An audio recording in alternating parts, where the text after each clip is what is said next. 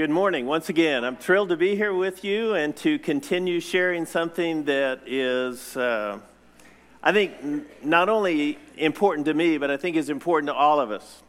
September is National Recovery Month, and one of the things that we want to do, that I want to do last week and this week, is to create more awareness about what recovery is. Because it's real easy for us a lot of times to think of recovery in terms of, well, those folks, right? Those folks that need it. Those folks that have the serious problems. When in reality, the truth of the matter is recovery is for all of us. I got a news flash for you. You're all messed up. Everybody else looks normal, right? But you know what's going on between your ears and your head and all the hurts, the habits, and the hang-ups you've been struggling with all your life. And I can say that with confidence because we've all sinned and fallen short of the glory of God, haven't we? So we know that that's true. We know that we all struggle. Some of us do it more externally and some of us do it more internally, but we all struggle. And that's what recovery is all about. Now, in church terms, we call it repentance. It's the same thing. Repentance, recovery. It's trying to make good and godly and positive changes in our life. And the struggle that entails, that's what it's all about. And religious folks aren't exempt. If any of you listened to the news this week, you heard the announcement from Georgetown University after a year-long study about their involvement in the early 1800s in slavery. And in 1838, actually selling more than 200 slaves in order to finance some of the problems that they were having at that time in their university to keep it going. Very embarrassing now for the Jesuit movement in that area and for that university. But for them to come out publicly and do an interview, I heard an interview yesterday morning on how they wanted to make amends. They wanted to correct their errors of more than a century ago. And it's interesting how it affects all of us. And so that's what it's all about. And in the fine print down here at the bottom where it says Recovery Month, you can't read it, but it says that treatment is effective and people recover. And so we need to kind of take a look at what is our treatment plan. So Recovery for Life is a ministry of this church that's been in operation for more than 9 years. And every year for the last 5 years or so during this month, we have an open house over next door. And so on the 25th of this month, we want to invite all of you to come and participate in that if you want to, if you're curious. And it will be immediately after this service. You can just go next door. And we do have refreshments. We have donuts and pastries and coffee and things. So if you could do us a favor and let the office know if you're planning on coming, just so we can adjust accordingly, it would be greatly appreciated. But I want you to know that you're all invited to that, and we would love to share with you what we do every week. So last week, if you were here, I started a series, I guess, last week and this week on Go and Sin No More. And we looked at the woman caught in adultery in John chapter 8. And if you remember at the end of that sermon, I showed a couple of pictures of what that situation might have ended up looking like. And so after the accusers who were going to stone her had all left, and Jesus said, I don't accuse you either, I don't condemn you either, you're forgiven, go and sin no more. I asked the question, what would it look like? Would it look like her prostrate on the ground in front of Jesus and him dismissing her, go woman, and be sure you don't sin anymore, or something worse is going to happen to you? Or was it him kneeling and getting on her level and talking to her and saying, you can do this, I trust you, I believe in you? Or was it what I hope it was and what I think it was, a promise to walk alongside her? And if this woman in fact was Mary Magdalene, as many scholars believe, then it probably was the latter, and she spent time with Jesus after that on a daily basis with the ability to walk alongside him and ask him questions and talk to him and share her frustrations. And so if you open your Bibles to John chapter 8, those first 11 verses, we looked at that last week, and verse 12 to me is fascinating. Changes the context because verse 12 says, Jesus spoke to the people once more. So I'm wondering, who are the people? Who are these people that Jesus is talking to? More specifically, I'm wondering, was the woman there? I think she was.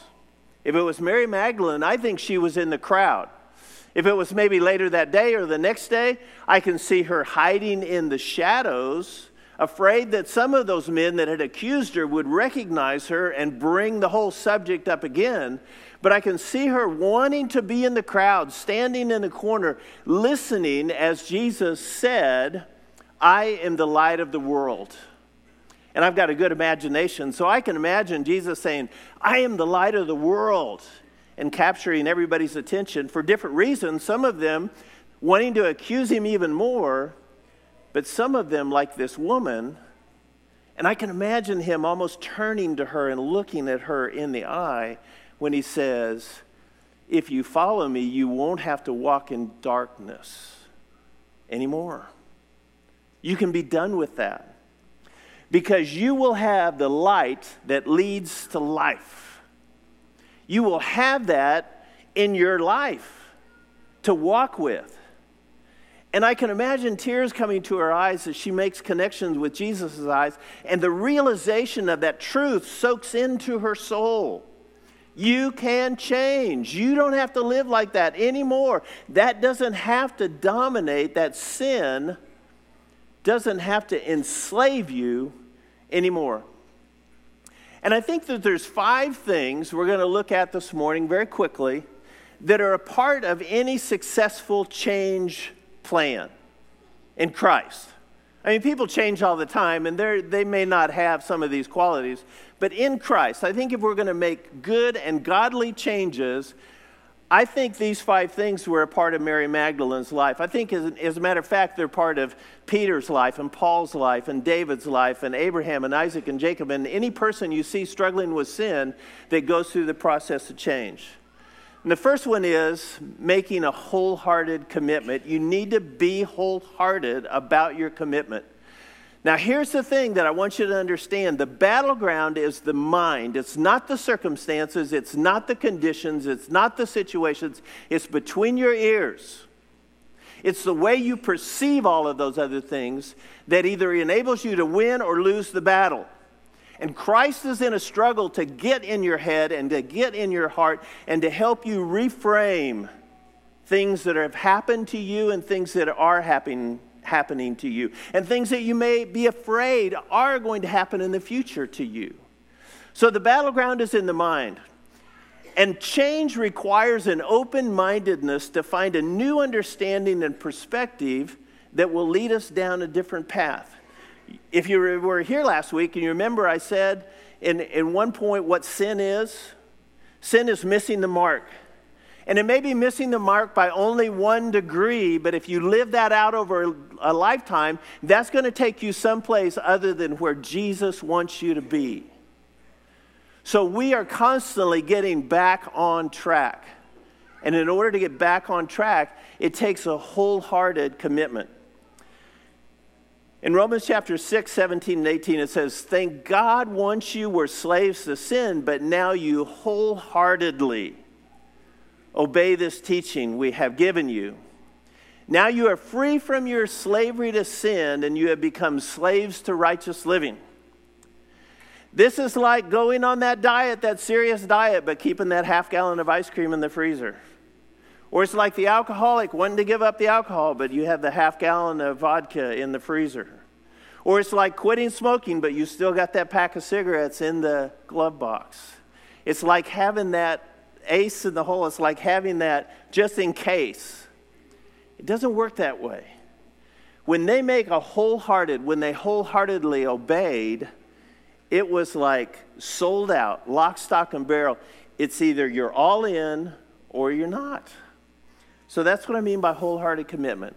The second thing is wholehearted commitment requires a level of humility. You've got to be humble in order to do this. God said through David that the sacrifice that you desire is a broken spirit. You will not reject a broken and a repentant heart. The heart condition is what God works through, what he looks at. So you have to admit that you're powerless to change on your own and that it's time to let God help. Now that may seem like an oversimplification for people like you and me who've been sitting in church for multiple years, but it's not as easy as it sounds because we are physically hardwired to try to fix all this stuff on our own by working even harder, by using the resources we have available. But to give up and to give it to God, to let go and to let God have control of our lives is a major mind shift that requires humility. Jesus said it this way. He said, "Blessed are the meek, for they will inherit the earth."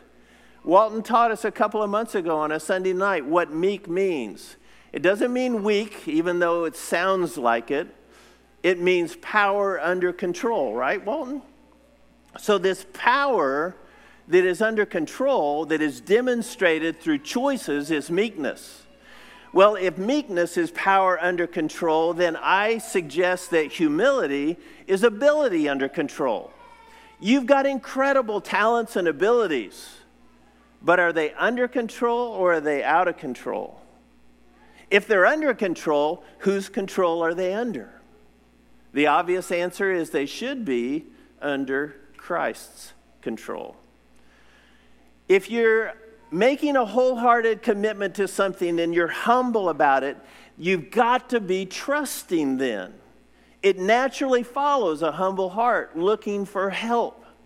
If you need help from someone else and you're going to God, you can't make those changes in thought or action until you really believe, until you're really convinced that they're good and necessary. Now here's the kicker. Here's the important part. And you fully trust the one who makes the rules. When I teach something similar to this at Decision Point a lot of times, or in RFL class, or I think it probably would be the same in any of our adult classes if we were all honest, how do you feel about authority? How do you feel about somebody telling you what to do? There is a sense of rebelliousness on some level that comes up in all of us. And this idea was revolutionary to me, to trust the one who makes the rules, to trust that he has your best interest at heart. It makes it easier to do what you don't want to do or what's difficult to do because you know he's asking you to do it. And here's the verse that is incredible to me in Hebrews chapter 11, verse 6. And it is impossible to please God without faith. And this is why. Anyone who wants to come to him must believe that God exists and that he rewards those who sincerely seek him or follow him or obey him. He is interacting, he's involved in your life to the point to where he will reward you. All things will work together for good if you give your life to him and if you follow on that path.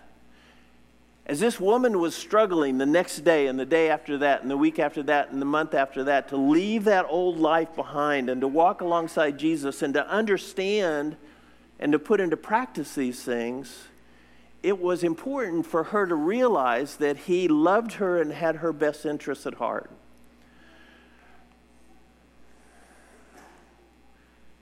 Next, we've got to be obedient. Nothing you learn from God about how to move from bad to good will do you any good until you start to put it into practice, correct? If you fully obey the Lord, this is a promise that we have from Deuteronomy. If you fully obey the Lord your God and are careful to keep his commands that I am giving you today, the Lord your God will set you high above the nations of the world. You will experience all these blessings if you obey the Lord your God. We have a simple phrase that we say every day: actions speak louder than words. Actions are what makes things happen. We can talk all day long, right? We can philosophize. We can talk about how much we believe in something and how much we think it's great and wonderful and we need to do it. But until we do it, it doesn't change our lives. So the last thing, the thing that I've seen that I think is the most important, is we have to be hopeful. We have to maintain hope. And it's a struggle. Anybody in here ever get discouraged? Anybody in here ever feel like giving up? So cultivating and maintaining hopefulness is part of the process. Now think about this. Change doesn't happen overnight. You don't undo the mistakes or reap the benefits of God's promises quickly. And there very well may be a reason for that. God uses time to teach and reinforce his lessons. I watched an Andy Stanley lesson one time, a video. It was on starting over, and it was kind of focused a little bit on people that maybe have gotten out of a bad relationship and are wanting to start over again, and how a lot of people seem to kind of fall into another similar relationship time after time after time. And so he was challenging them, because a lot of times what we do when we get out of a bad situation is we think the clock is ticking. I've only got a limited amount of time. I gotta get back in the game. I gotta get on with the process. And he made a pretty good case for the fact that, that's pretty silly. If you've got some lessons to learn about mistakes that you've made and you don't want to make those same mistakes next time, then why don't we take the time to learn the lessons well, so that it makes sense to do something different the next time? So being hopeful is what we need to sustain the process. In Hebrews, he says, no discipline is enjoyable while it's happening. Well, that's true, right? But it's painful. But afterwards, there will be a peaceful harvest of right living or righteousness for those who are trained in this way. We just got through with the Olympics. Josh's series, finishing well. To be an Olympic-level athlete takes a great deal of training. It's not something you can wake up one morning and accomplish by trying extra hard today. It takes a disciplined life of training. Well, I want to conclude today by throwing out there that that's what our Christian life. Do you want to be successful in your Christian life? Do you want to find and maintain that balance in your Christian life? It takes training. It takes walking alongside Jesus every day. So here's my word of encouragement to finish this sermon, and that is, you can go and sin no more. Jesus is on your side. Jesus is willing to help and empower you, but he does that partially through a process that he's already given you if you just think about it for a little bit. In that process, you need to be fully committed. And after you're fully committed, then you need to trust. And you need to obey. And you need to be hopeful. And that process is not a magic formula. It's not a silver bullet, but it works. And it works well. So if there's anybody this morning that's struggling with sin, that wants a way out, that wants to find hope and peace and joy and balance in their lives with God once again, then we want to help. The shepherds are going to get up and go to the back of the auditorium. You can find one of them, or you can come down and let me know. But we want to help. We really do. So let us know the best way to do that for you. So we ask you to think about that as we stand and as we sing, Ted.